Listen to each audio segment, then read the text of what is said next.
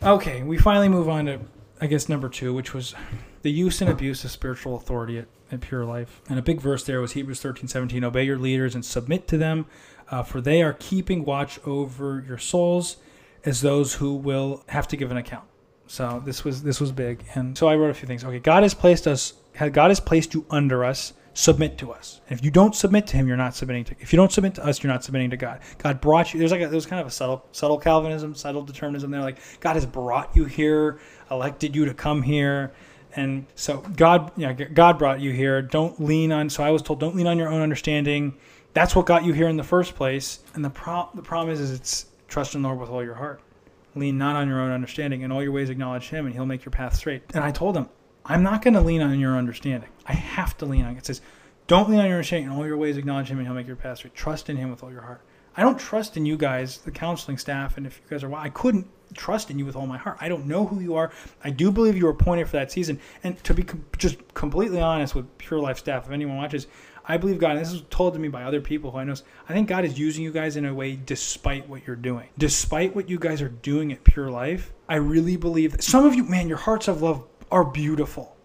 But I'm saying your lens is it's just different. It's fragmented. It's fractured. And the outworking of this should tell you there might be something wrong with this. I could be wrong, but at least be willing to listen. You weren't even willing to listen to me when I talked to you guys about this. I legitimately tried to pour my heart out to two of you guys. And it was like, we're not changing. Either you submit or leave. I get it. Okay, who am I? I'm 21, whatever. But, I was just, wisdom from above is open to reason. James, what is that? Chapter something, 4. Wisdom from above, wisdom from below. I'm not trying to be proud and I know everything. I don't know. But I know that I've always, it's faith alone. And you guys are saying something different. You know what I mean? So, and the way I had to submit to you was just accept your position. I was like, okay, but I didn't want to be dishonest. You know what I mean? I can't, because I would be lying to you if I said, I submit. Because there's a lot of guys there, I'll be honest with you, who are submitting. But they're like, no, I'm just telling them what they want to hear. I know I'm saved. They hold to a position and they're not being honest about it.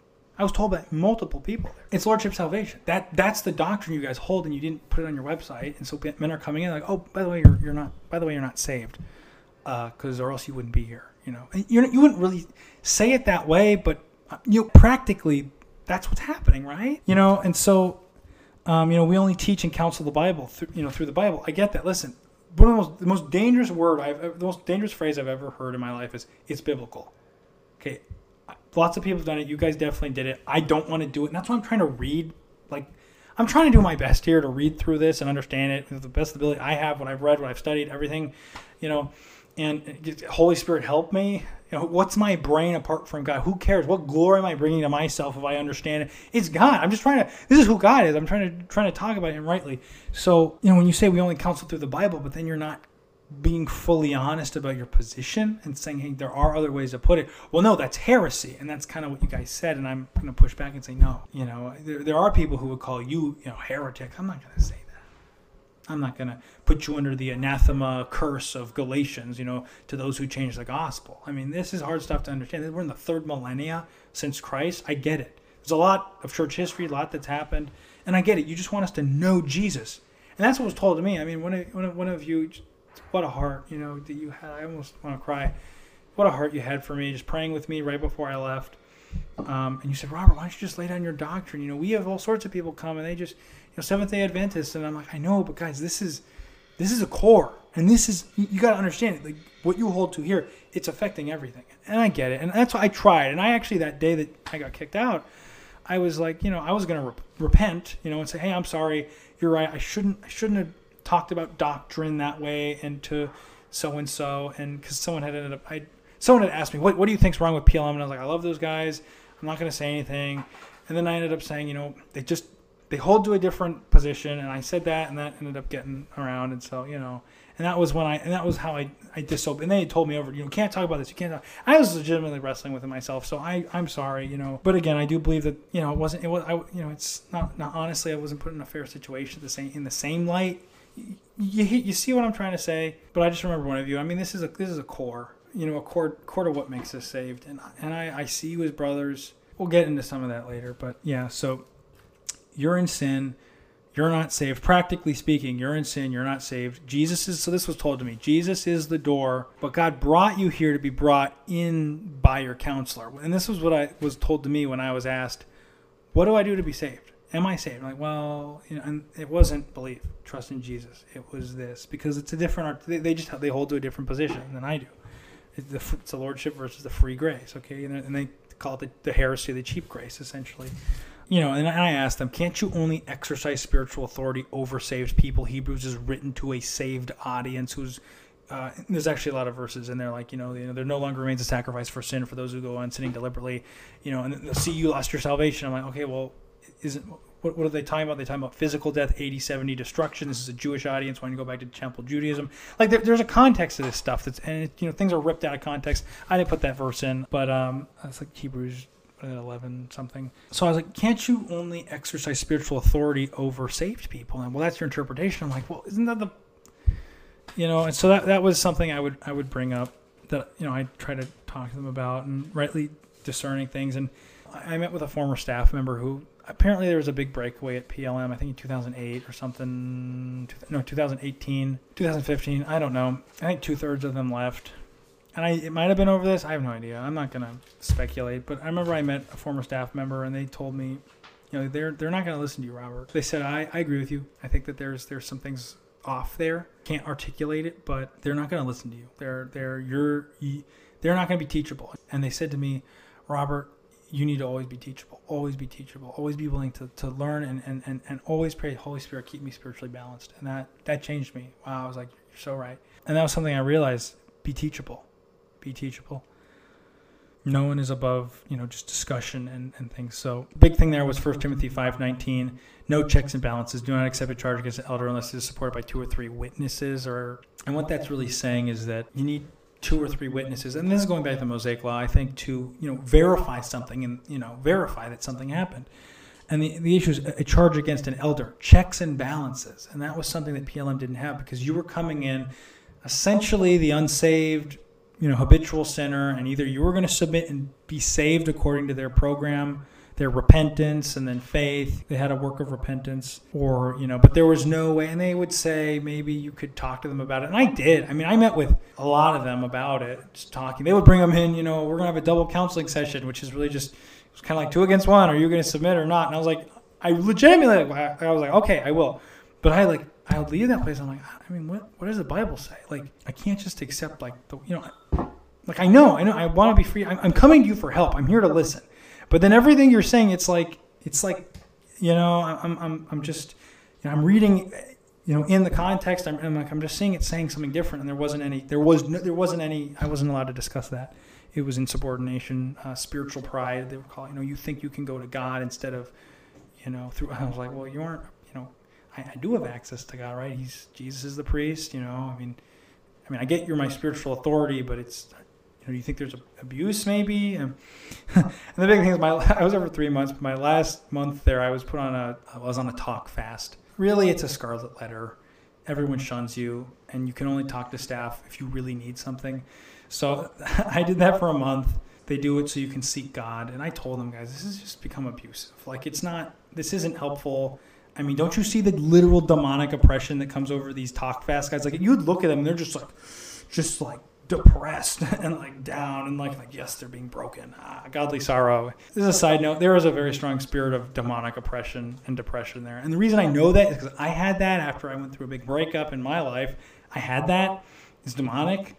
And it comes from, anger at God or other things. But the devil looks for that and he'll latch onto it and just a lot of, there's a lot there, but it was definitely demonic. And they would kind of call it godly sorrow. It wasn't godly sorrow. The reason I also know it was demonic was there were other people there who were like, something's wrong. Dreams I had. I did a sleep paralysis video back, I mean, there's a whole thing there. I mean, waking up feeling like you could feel things or just like a demonic presence. Like there was some weird stuff that happened there. I mean, in my dreams. And I wasn't the only one. Like other guys were like, yeah, that weird. So I'd be praying a lot. God help us. I felt like there was a chain around my neck, literally. Just choking sometimes. And when I get off campus, it would go away. Then I'd be on campus. When I went out into the field, it would go away. But when I came back, like choking. It was awful. And the former staff member said the same thing. Yeah, there was something wrong. I felt it in my spirit. and a mother-in-law who actually was there. I heard from the staff member, they also felt it. Something was, there was a demonic spirit of oppression there.